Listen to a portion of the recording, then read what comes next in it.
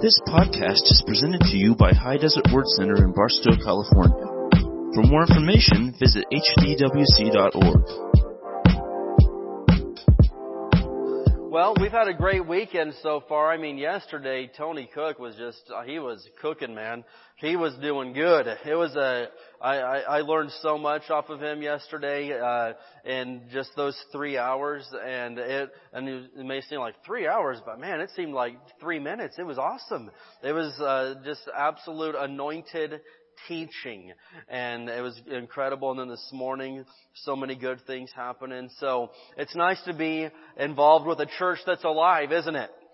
Because I've been to some dead churches, folks, and it ain't pretty. But it's nice to be with a church that is alive, and that God is having His way, that the name of Jesus is being exalted and glorified. And so it's awesome. Tonight we're going to be on part 5 of our Sunday evening series called I Am.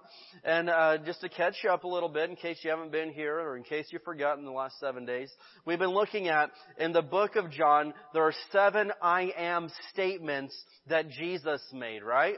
And we know that in the book of Exodus, He tells Moses, you go over there and tell Pharaoh to let my people go, and tell him that I am sent you. And that sounds obviously like that's a very broad thing to say. I am. That's kind of open-ended. And of course, we realize that Jesus is anything that we need Him to be. And Jesus shows up on the scene, right? And in the book of John, John's the one that recorded these. And if you haven't realized, John's gospel is different than the other 3 gospels. The other 3 are called the synoptic gospels, which means they're the same, very similar. And so Matthew, Mark, and Luke, you see pretty much the same stories told within those 3 gospels. Mark is the shortest, and he's very straight to the point. He leaves out a lot of the extra details. But then you ladies, you like details, so you'd probably like Matthew and Luke. And I kid because I love. And Luke, he gives a lot of details. He's a doctor, and he gives all the extra details and stuff. But John, he shares just a couple of the same stories. But one thing that he includes that the others didn't is these 7 I am statements of Jesus.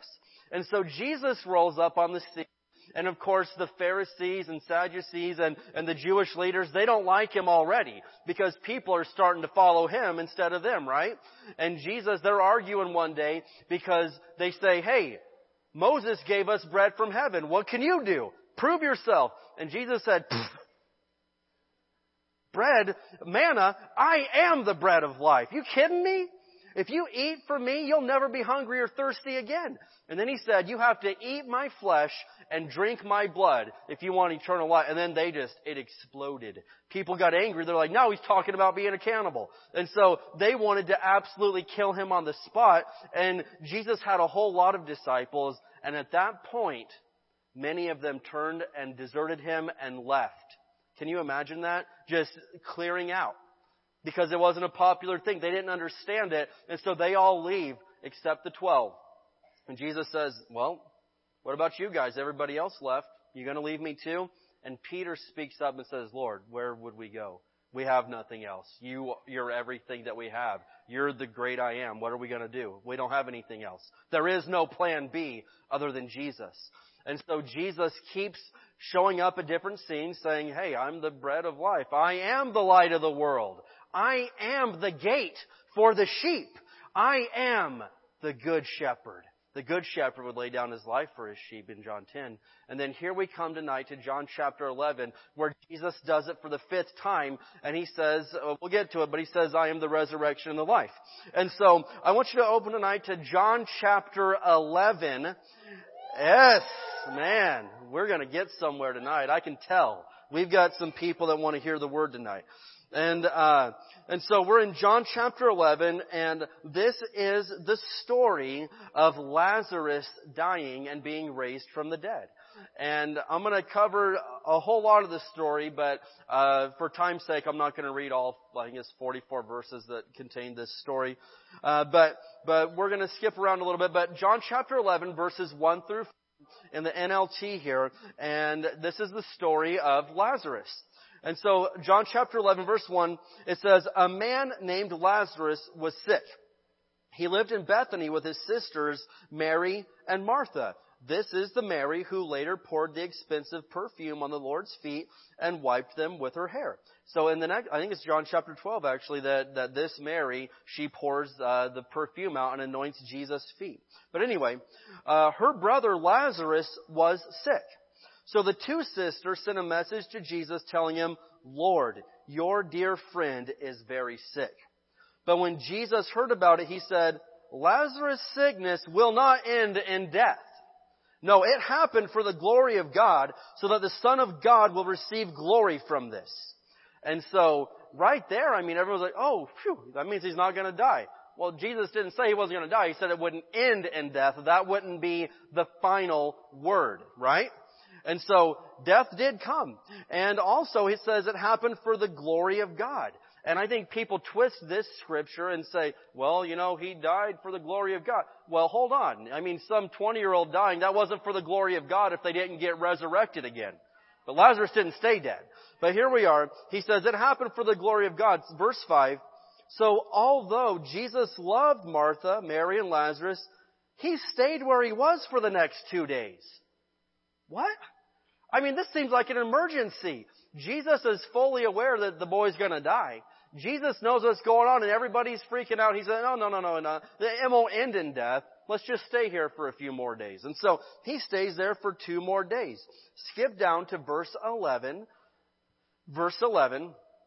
And so verse 11 says, Then he said, our friend Lazarus has fallen asleep. He's talking to the disciple. He fell asleep. But now I will go and wake him up. And so the disciples are kind of dense sometimes, kind of like some of us are. The disciples said, Lord, if he's sleeping, he will soon get better. They thought Jesus meant Lazarus was simply sleeping. But Jesus meant Lazarus had died. So he told them plainly, guys, Lazarus is dead. You're not getting it. He actually died. He's not taking a nap. And for your sake, I'm glad I wasn't there. For now you will really believe. Come, let's go see him. It's an interesting story. Verse 16, Thomas, nicknamed the twin, said to his fellow disciples, let's go too and die with Jesus.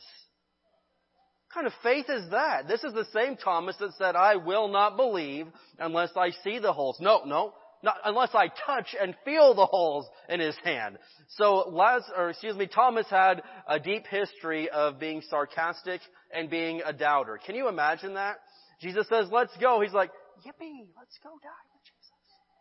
And what a punk. Anyway, so because there was a hit out on Jesus' life already in this region. They were ready to kill Jesus as soon as he got there. But anyway, when Jesus arrived at Bethany, he was told that Lazarus had already been in his grave for 4 days. That's bad. That's not, he didn't just die. He had died and been in the grave for 4 solid days. That's not a good situation. And so Martha, when Jesus gets into Bethany, Martha rushes out there to talk to Jesus. Mary's so upset she can't even leave the house. She just stays at the house. But Martha, his sister Martha, comes out. So go down to verse 21. Verse 21. Martha said to Jesus, Lord, if only you had been here, my brother would not have died. Wow. Where was Jesus? And how many times do people say that? Where was Jesus? Where was he at? Why did this happen? And Jesus already told the disciples, I'm glad I wasn't there. I'm glad that for your sake, you can see a miracle now. I'm glad that I wasn't there when this happened. But Martha says, Lord, if you had been here, he wouldn't have died. Verse 22, but even now I know that God will give you whatever you ask.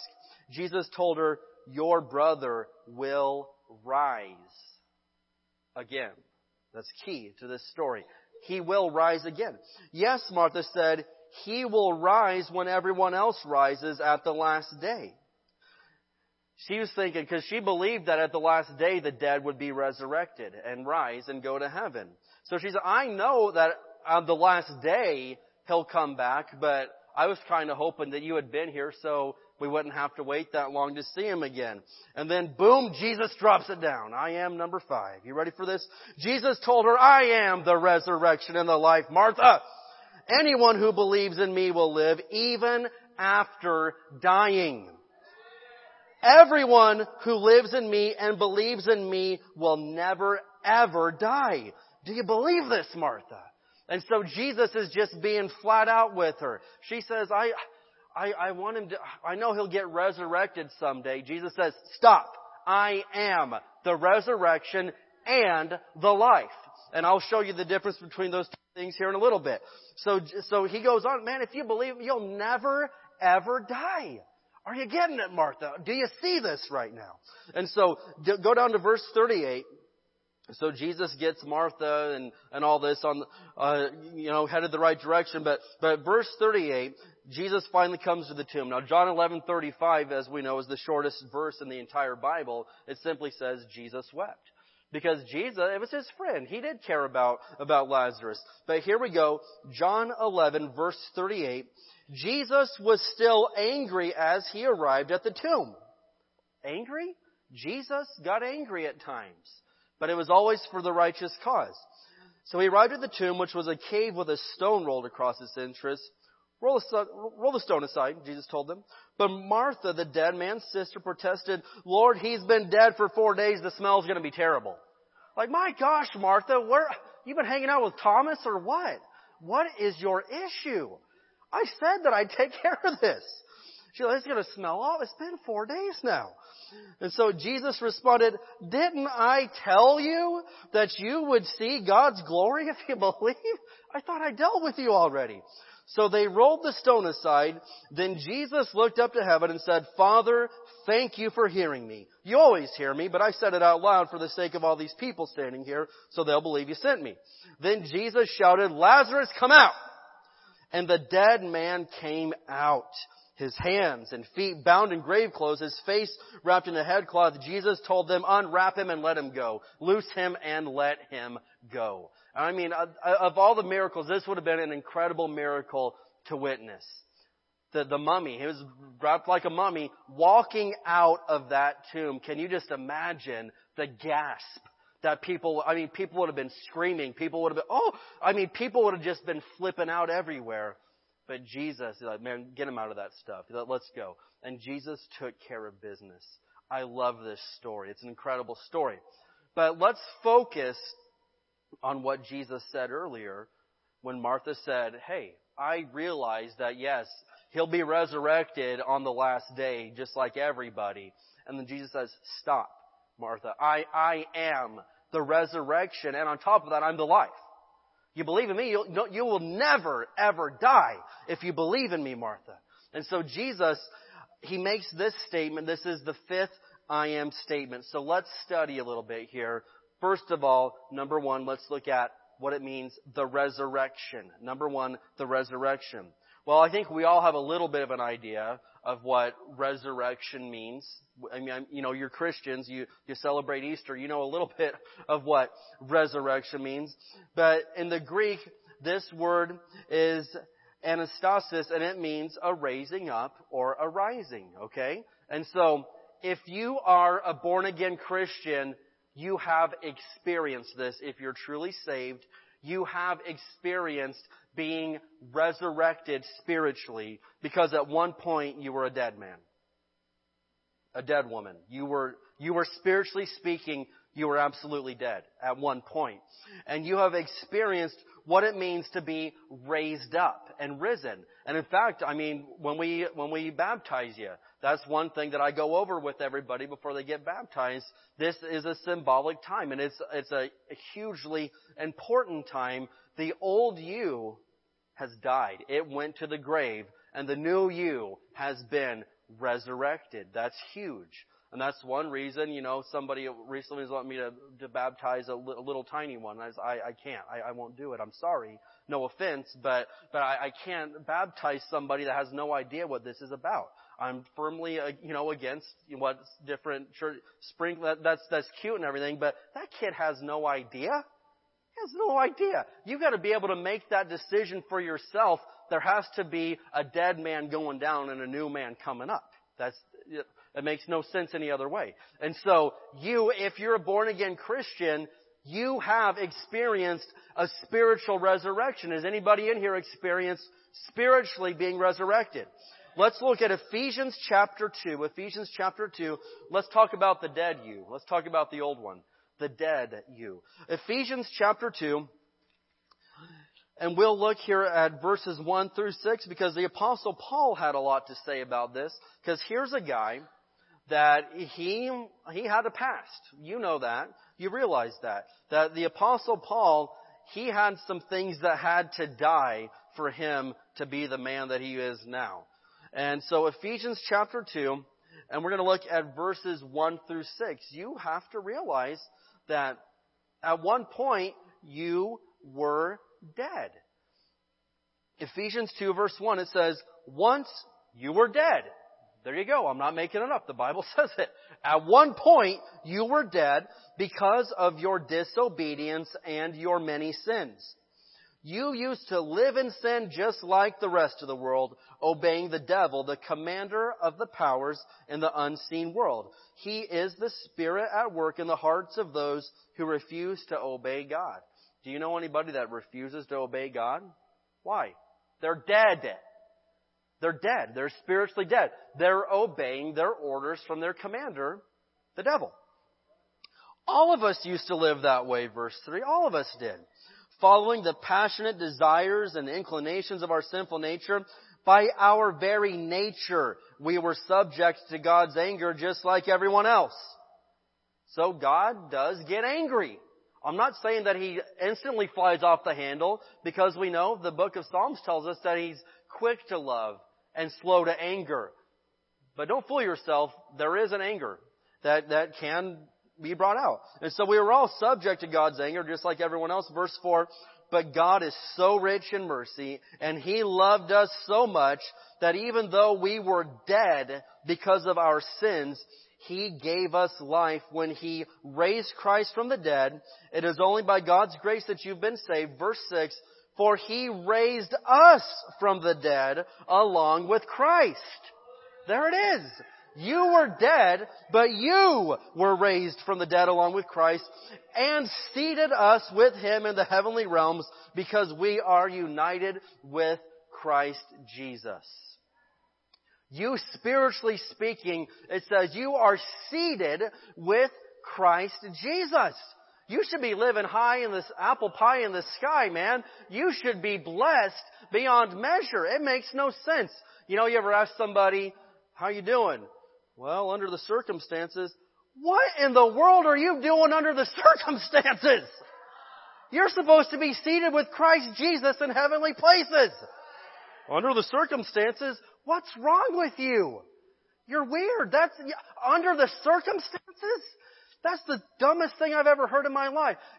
There is no reason for a resurrected child of God to be under the circumstances. You should be high above the circumstances. You're seated with Christ in heavenly places. And it tells us right here, though, that at one point you were dead too, but then you were raised from Christ. Now, is there anyone in here who can remember yourself before you were resurrected? Come on, I've heard your story. You know. You remember what you were like before you experienced the resurrection. And do you ever look back and wonder, what was I thinking? Why in the world would I do that? What a moron, man. How stupid can you get and still breathe? How dumb was I? And sometimes, you know, people say, man, where were my senses at? You don't get it. Dead people have no senses. You were dead spiritually. You had no senses. And I'll bet there's things that you used to do that you didn't feel, it didn't bother you to go out and watch that and smoke that and drink that and do that. It didn't do anything at all to you. You didn't feel any way about it at all. But if you're truly born again now, I'm talking about the real deal. If you've truly been resurrected, if you were to go back and do that, it would tear you up, wouldn't it? I mean, one person said, if there are things when you were a dead man that you were so calloused and dead and numb that you didn't think anything about it, you just smoked that and didn't even care. You just drank that and did that and watched those nasty things. You didn't even bother you one bit because you were dead. You had no spiritual senses. Didn't bother you one bit. But now you are alive. If you were to do that now, if you truly are spiritually alive, that would tear you apart, man. It would bother you to the core. It would mess with you. You couldn't stand it. Now you could push your way through it and ignore the Holy Spirit so much that you'd kill yourself again spiritually, commit spiritual suicide where it doesn't even bother you anymore. Yeah, that is a possible thing to do. But if you have been resurrected, I'm telling you, there are things that they didn't bother you at all before. You didn't think anything about it at all. You'd fight and say these nasty words and all this stuff. But if you've been resurrected, you feel it now. It would hurt you. Why? Because alive people, they have the sense of feeling. Now, don't mean to cross any lines here, but if you were to kick a dead person, they wouldn't grunt, they wouldn't do anything. They wouldn't feel it. They have no sense, right? But I were to come up and kick you with my mighty right foot. That's right. Kickball champion in 2nd grade, baby. Let's go. But if I were to kick you, it would hurt. Why? Because you're alive. You have feeling within you. It would hurt. And that's the same way it is now. You've been resurrected. You were a dead man. You were a dead woman, but you've been resurrected with Christ. And you've got life within you now. And so, one major sign, let's talk about this real quick.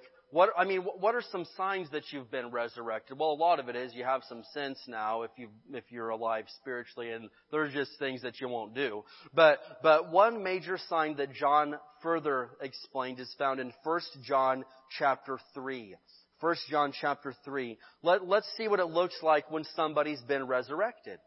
You want to see what it looks like when you've been resurrected? All right. 1 John chapter 3. 1 John 3, and we'll look at verses 14 through 15. So, John's writings, he has a lot of great stuff. The Gospel of John is fantastic. 1st, 2nd, and 3rd John. 1 John's a great book for you to study, by the way. 1 John's just fantastic. Then, of course, the book of Revelation. But here we are in 1 John chapter 3, verses 14 and 15. He said, "If we love our brothers and sisters who are believers, it proves that we have passed from death to life." There it is. If you love the Christian brothers and sisters, it proves that you've passed from death to life. But a person who has no love is still dead. Wow. So there could be potentially people that say they've experienced the resurrection, but if they're full of hate and have no love, it says that person has no, they're still dead. That's a dead person. There's no way you can have the life, the resurrection life of God on the inside of you and hate another human being, but especially a Christian brother or sister. There's not a chance. If you genuinely hate somebody else, a Christian brother or sister, you're dead. You are not born again. You are not passed from death unto life. And John, he writes about this and later on in 1 John 4. But let's look at verse 15. "Anyone who hates another brother or sister is really a murderer at heart, and you know that murderers don't have eternal life within them." Woo! Man! So Jesus said, if you hate somebody else, you're a murderer at heart. Like, my gosh, that is some strong stuff that John wrote down right here. He says, you're a murderer at heart, and we all know that murderers don't have eternal life within them. Well, good point, John. That makes sense. I don't see somebody that just committed murder going to heaven. For reals. You can repent and if you genuinely repented, but that's up there on the sin list. Let's just get real. We all know not all sins are equal. Murder's up there. That's a bad one. That's pretty bad. That's not good. And he said, murderers, they don't have eternal life within them. We all know that. And then he says, listen to me. If you really genuinely hate somebody else, you haven't experienced the resurrection. No way. You're dead on the inside. You are a murderer at heart. And murderers do not have eternal life. Man, that is incredible. And so, Jesus said, I am the resurrection and the life. And I realize that I believe I'm preaching to the choir. I believe I'm looking at a room full of resurrected people tonight that do have the love of God within them. But make no mistake about it, a resurrected person, Jesus said, I am the resurrection and the life. They love other people, right? Am I right? They love other people. And so, I've known a lot of people that before they were saved, they were about the meanest person in the world. Absolutely. I mean, they were meaner than a wet hornet. They were just, everybody was afraid of them, right? My dad was talking in the prayer meeting just a little bit ago about how before he was saved, he wasn't the nicest guy to be around. I wouldn't know. I wasn't born. But at the same time, and his family, man, he's so mean all the time. But then he gets saved and he turns nice. Why? Because if you're born again, you're going to be a nice person. Let's just not even argue about that. If you're born again, you're going to be a nice person. And then his family got even more mad at him. He's crazy. He likes everybody now. You see how stupid that is when dead people try to make sense of things? Well, he used to be too mean, but now he's even crazier because he's nice to everybody. Man, dead people they're just crazy. They don't make any sense at all. I don't get it. But there's things that they just cannot comprehend because they're spiritually dead, and so nothing's going to make them happy. Nothing's going to make sense to them. But when you have this resurrection life, you've got the love of God. You've got the nature of God. The fruit of the Spirit is within you. Love, joy, peace. You become a patient person. Amen? Here for patient? All right. Yeah, patience. I mean, you get the fruit of the Spirit on the inside of you. This describes a Christian that has the resurrection life on the inside of them. And so, Jesus, though, notice that Martha says, I know He's going to be resurrected someday. And He's like, stop. I am the resurrection. But He didn't just say the resurrection. He said, I am the resurrection and the life. Well, I thought resurrection meant life. I thought it was the same thing. Well, let's move into point number 2 here. Number 1, we've looked at what resurrection is. It means you've been raised and risen up. But number 2, we're going to talk about what the life means. What is that? Well, the word Jesus literally used here is Zoe, Z-O-E, with a little dash thing on the top. And so, Zoe. And actually, Brother Hagin wrote a book, I should have brought this up, called Zoe, the God Kind of Life. We have it back there in the bookstore. And that kind of catches your attention. That was one of my Bible college books at Rhema. And one time, Katie and I were flying on a flight. I remember we were going into Denver, and I just have this booklet there that says Zoe. Well, that sounds kind of weird. And so some lady sitting beside me, she's like, Zoe? What is that? Is that like, she thought it was some kind of Harry Potter or something book. I'm like, so anyway, no. It's a Greek word. It means the God kind of life. Oh, really? I'm like, yeah, you want to hear about it? Okay, let's talk. So I talked to her about the God kind of life. But listen to me. Jesus said, I am the resurrection, and I used that Greek word a minute ago. I think it's anastasis. So I am anastasis, and I am Zoe, the God kind of life. And that's what He said that He is to you. That's literally the word that Jesus used right here. Now, the most basic way to describe Zoe is the God kind of life. But I like Strong's Concordance. I researched a little bit on there. And it said Zoe means life, real, and genuine. A life active and vigorous. That's powerful. Life, real and genuine. Life that is active and vigorous. Now, have you ever known somebody that you just try, man, they're a lively person. They are lively. Well, technically, I mean, everybody that's alive is lively. I mean, but some people, they have vigorous life, right? And so, it's one thing to just, you're sucking in oxygen and spitting it back out. You're existing. I don't really want that. I'm sorry.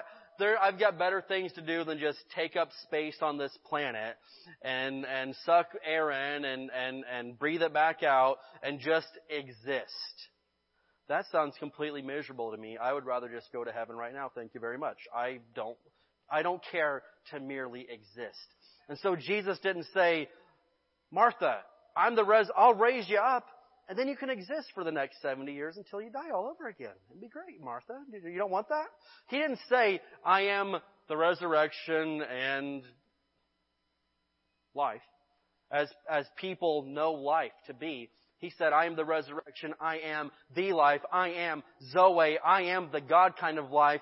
Martha, I'll raise you up and I'll give you a vigorous and strong life. That's what I'm looking for. I want Zoe. I want a vigorous life, full of life, genuine, real life. And Jesus said that that's exactly what I am. Jesus has more for you than to just merely exist and take up space and make a few bucks and then it's all over with. That's not having life. That's being alive, but that's not having life. Jesus has more for you. And so when He raises you up, it's not just so you can take up space in this world and be another person to pay taxes and then die someday. He's got better for you than that. He has a life that is active and vigorous and full of energy in life. That's what Jesus has for us. And so Jesus raised Lazarus that day. He resurrected him, but then Jesus gave him Zoe at the exact same time. He gave him the God kind of life. And I often wonder, well, whatever happened to Lazarus after this? Well, he became one of Jesus' followers, which he already was, but he still he followed Jesus everywhere. And so, in a second, we'll flip over to John chapter 12. John 12, let's go over there. John 12. So, after Jesus raises Lazarus, it really sets the religious leaders off. They have orders to kill him on sight. And so Jesus flees the area. It's not his time yet. He goes out to the wilderness, I guess probably the desert or something like that, nearest a village called Ephraim. And so Jesus, I don't know exactly how long he was there, but Jesus was basically just laying low with his disciples for a little bit of time because he was going to die as soon as the leaders saw him. And he wasn't afraid of death, but he wasn't supposed to die by getting rocks thrown at him or, dragged behind a mule or something. He was supposed to die on the cross for our sins, just like had been prophesied. And so Jesus goes into hiding pretty much for, I guess, some sort of period of time. And it comes to the Passover celebration. And so Jesus comes back into town. And we have 6 days before the Passover celebration. John chapter 12, verses 9 and 10. John chapter 12, verses 9 and 10. It says, when all the people heard of Jesus' arrival, they flocked to see him and also to see Lazarus, the man Jesus had raised from the dead. And so everybody wants to see Jesus, and people are wanting to get a look at Lazarus and all this stuff too. Then the leading priest decided to kill Lazarus too. What? They were going to kill Jesus, but they're like, well, we might as well kill Lazarus too. Don't you realize he's been raised once? I mean, come on. How stupid can you be? Jesus he'll raise him again.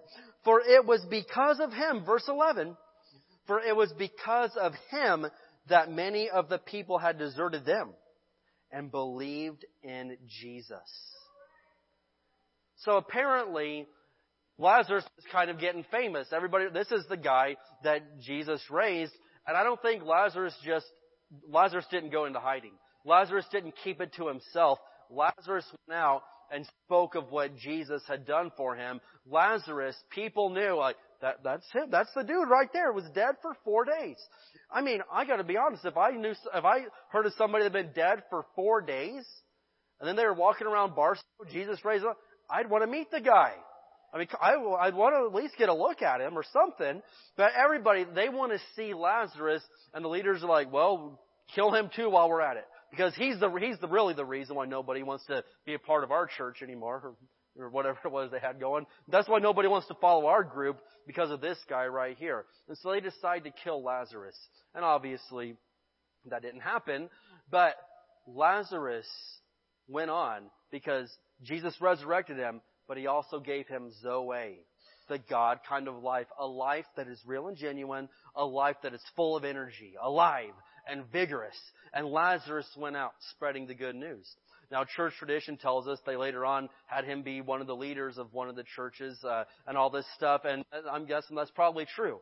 But Lazarus did not simply get raised and then just, well, I'm back. I don't know what to do now. Just sit around, I guess, and wait till I die all over again. No.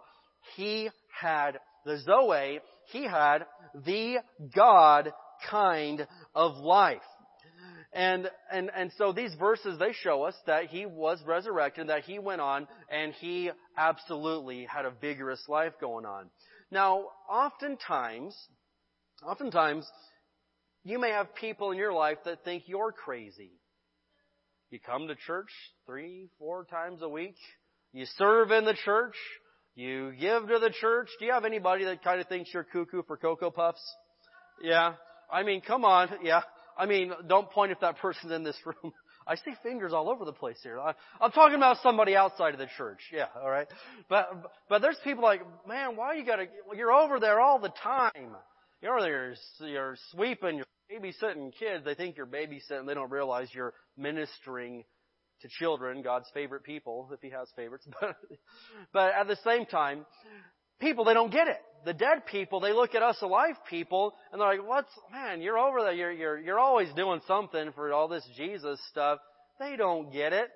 And even religious Christians that have been resurrected, I mean, they're going to heaven someday, but at the same time, there are some that just don't have the Zoe on the inside of them, and to them, you look like a fanatic and a lunatic, and you look like somebody that's just lost their marbles because you're all the time wanting to be in your Father's house.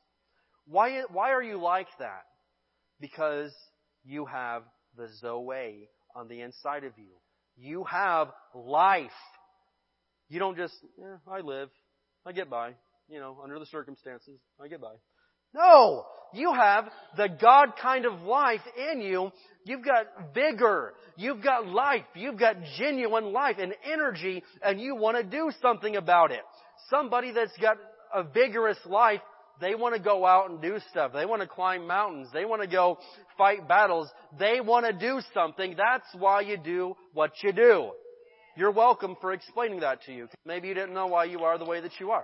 But I'm telling you right now, that's the reason you serve. That's the reason you do things in your Father's house. That's the reason you go out and tell people about Jesus.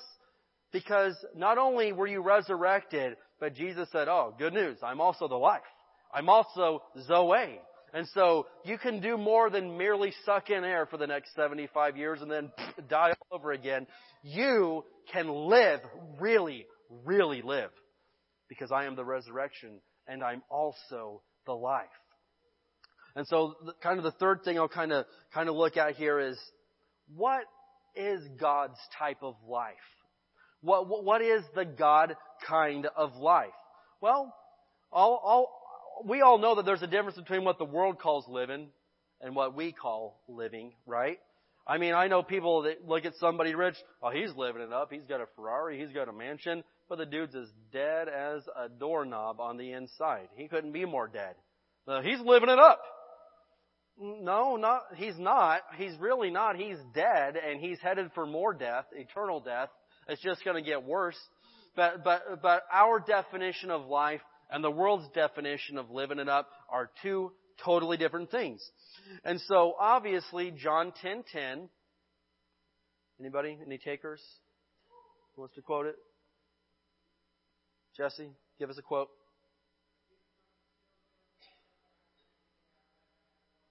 Yes. The thief comes to steal, kill, and destroy, but I have come that they may have life and life more abundantly. That was in John 10, verse 10, right after Jesus said, I'm the good shepherd. And so, I've come that they may have life. I have come that they may have Zoe. And they may have Zoe more abundantly. And I like the New Living Translation. It says, I have come to give them a rich and satisfying life. That sounds pretty good to me. I mean, I would like to have a rich and satisfying life. It's better than having a poor and non-satisfying life. I mean, what's the alternative? I said I've come to give them a rich and a satisfying life. Zoe, a life of vigor and genuine life. And so, I was praying and thinking, like, what's the best way? There's so many verses that describe this, but what I want to do is show you the promises of the Old Covenant, and then, of course, wrap it up and explain Hebrews 8:6, that beautiful verse. But let's look at Deuteronomy chapter 28. Can we? Deuteronomy 28. And what I'm going to do is I'm going to read this in the Message Bible. The Message Bible. And, the Message, sometimes it gets a little generous with some of its wording. I found a recipe for Rice Krispie treats in there one day. I was like, what? Man, this is, wow. But anyway, the Message Bible, it's a little wild. But at the same time, I'm not going to always use it for just absolute dynamic line upon line study, but I do like the way that it words some things in a very modern way. And so, Deuteronomy 28, I'm going to look at verses 1 through 14. I don't know if Ailey has that available on the computer. Do you have the Message on there? She has the Message on there. Let's hear it from Ailey. She did good. She did good. She done did good. She done did good. But Deuteronomy 28, I'm going to look at verses 1 through 14. This is what we call the blessing. And it's exciting and it's good. And I think this is just a slight glimpse, just skimming the surface of what it means to have the God kind of life, to have some Zoe. Who wants some Zoe? Zoe! All right. Anyway, Deuteronomy 28, verses 1 through 14, it says, "If you listen obediently to the voice of God, your God, and heartily obey all His commandments that I command you today, God, your God, will place you on high, high above all the nations of the world. All these blessings will come down on you and spread out beyond you because you have responded to the voice of God, your God." Is there anybody in here that's responded to the voice of God, your God? We're batting 500. That's not bad. That's good. All right. I wish it was 1,000, but what else? So he says, if you have responded to the voice of God, your God, God's blessing inside the city. Does anybody live in the city? I live down there. Yeah. So I'm blessed in the city. God's blessing in the country. Does anybody live in the country? A couple of you do. All right. And so praise God. You're blessed out there in the country. God's blessing on your children. Does anybody have children? Do those same people want your children to be blessed? Well, this is good for you because according to God's promises, you can have this. This is part of Zoe, the God kind of life. The crops of your land, the young of your livestock, the calves of your herd. Does anybody have calves of your herd? All right. The lambs of your flocks, God's blessing on your basket and bread bowl. Who wants their food to be blessed? God's blessing in your coming in, God's blessing in your going out. God will defeat your enemies who attack you. They'll come at you on one road and run away on 7 roads. That's pretty good right there. You attack me one way, you're going to get beat up so bad, you got to run 7 different directions. God will order a blessing on your barns and workplaces. Does anybody want your place of work to be blessed? I mean, I don't care if everybody else over there is living under the curse. I can tell you one person who's not.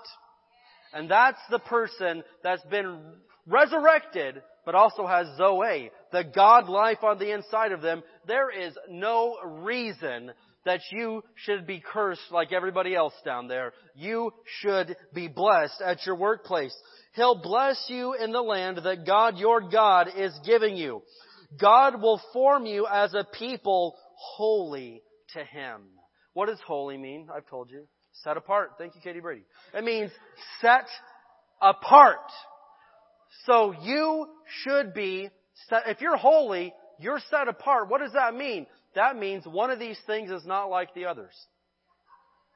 That means you're weird to everybody else. And I've seen all the normal people in this world. I don't want to be anything like them.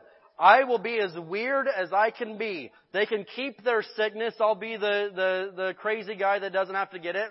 They can keep their poverty. They can keep their hate and their perversion. And that's fine. If that's normal, you take it. But I'm set apart. You are set apart. You are not like everybody else. And it says that God will set you apart as a holy people to Him. Just as He promised you, if you keep the commandments of God your God and live the way He has shown you. All the peoples on earth will see you living under the name of God and hold you in respectful awe. Now listen, I don't have a desire, I have never had a desire to walk into a room and people say, "Oh, there He is."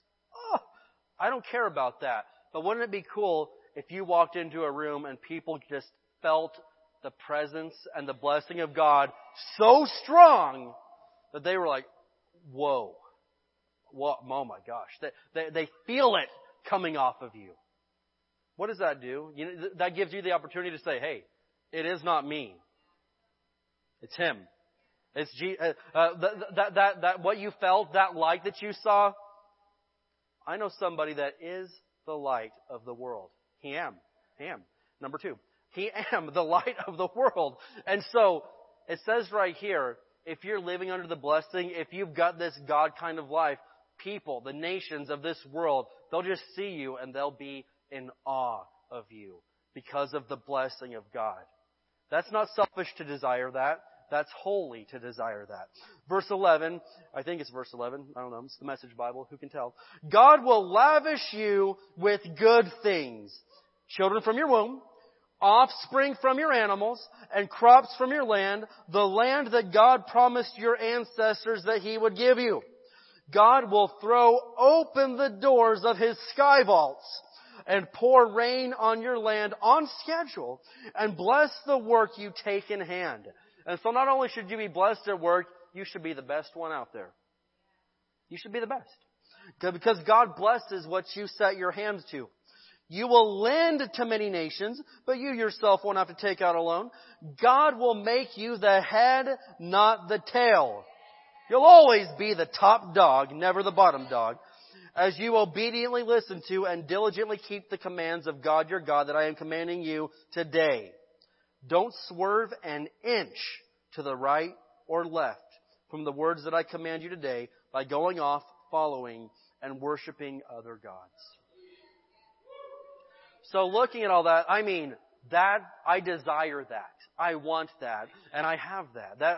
That's what it means to have the blessing of God. Now, all of that sounds beautiful, but it is part of the old covenant, right? And of course, the modern day weirdos, greasy gracers or whatever they want to call themselves, that's old covenant, you can't have me. Well, listen, here's the good news. Hebrews 8:6, mark it down. Hebrews 8:6, it says that Jesus Himself is the mediator of a better covenant with better promises than the old covenant. And so all that stuff, as good as that sounds, Jesus said, that was good. No doubt about it. That was good. But I've got an even better covenant with better promises available to you. And so if God wanted us to be the head and not the tail, the top dog, never the bottom dog or whatever, listen to me. Listen to me. If you're a born again, resurrected, new life Christian, you've got even better than that. And so, as we kind of wrap all this up, what was Jesus saying right here? He said, I realize that Lazarus is dead. But good news. I am the resurrection, Martha, but I am also the life. Not only will I bring Lazarus back, but he will have a vigorous, healthy, strong, blessed life from here on out. And so for you, you were not just resurrected. Jesus gave you Zoe, God kind of life. And so many Christians all over the world, they're like, yeah, man, been resurrected. And that's about it. They realize that they're going to heaven someday. But listen, not only were you resurrected and you'll go to heaven someday, you can be absolutely blessed beyond measure for the rest of your time in this world and then have eternal life when you get to heaven. That's some good news right there. I am the resurrection and the life. Hallelujah. Let's go ahead and stand up together. Thank you for listening to this podcast. For more information, visit hdwc.org.